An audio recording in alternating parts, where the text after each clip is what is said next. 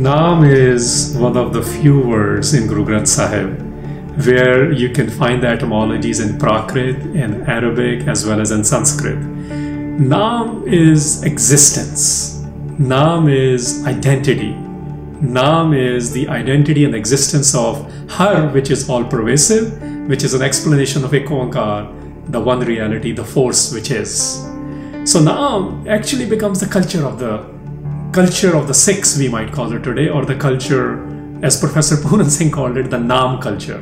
So Naam is something you and I get to experience. When you and I experience the force, Ek Oankar, when we feel that force anywhere and everywhere, regardless of the spaces we are in, that's Naam. In Guru Granth Sahib it says it's an active force. Everything is part of Naam. When you and I start relating to the permanent identities, because what's Naam? Naam is identity.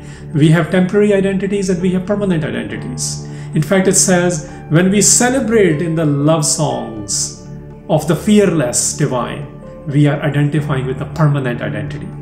So when you and I, in our busy lifestyles, we take out time, whether it is through the love songs of Guru Granth Sahib, the seva elements of Guru Granth Sahib, anything which helps you relate to Ek Oankar, who is Har everywhere, that's called Naam. Within the Sikh tradition, this was exploded to create what we now call Gurmukh, or the Khalsa-like personalities, which essentially meant that while they were warriors, they became poets, and while they were singing classical music for the love songs of Guru Granth Sahib, at the same time they were scholars. So this is the Naam culture.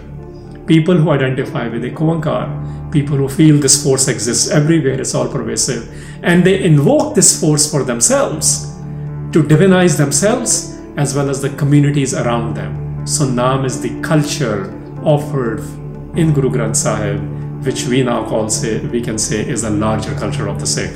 So Naam culture is about invoking your and my force in order to identify with the permanent identity of Ek Oankar.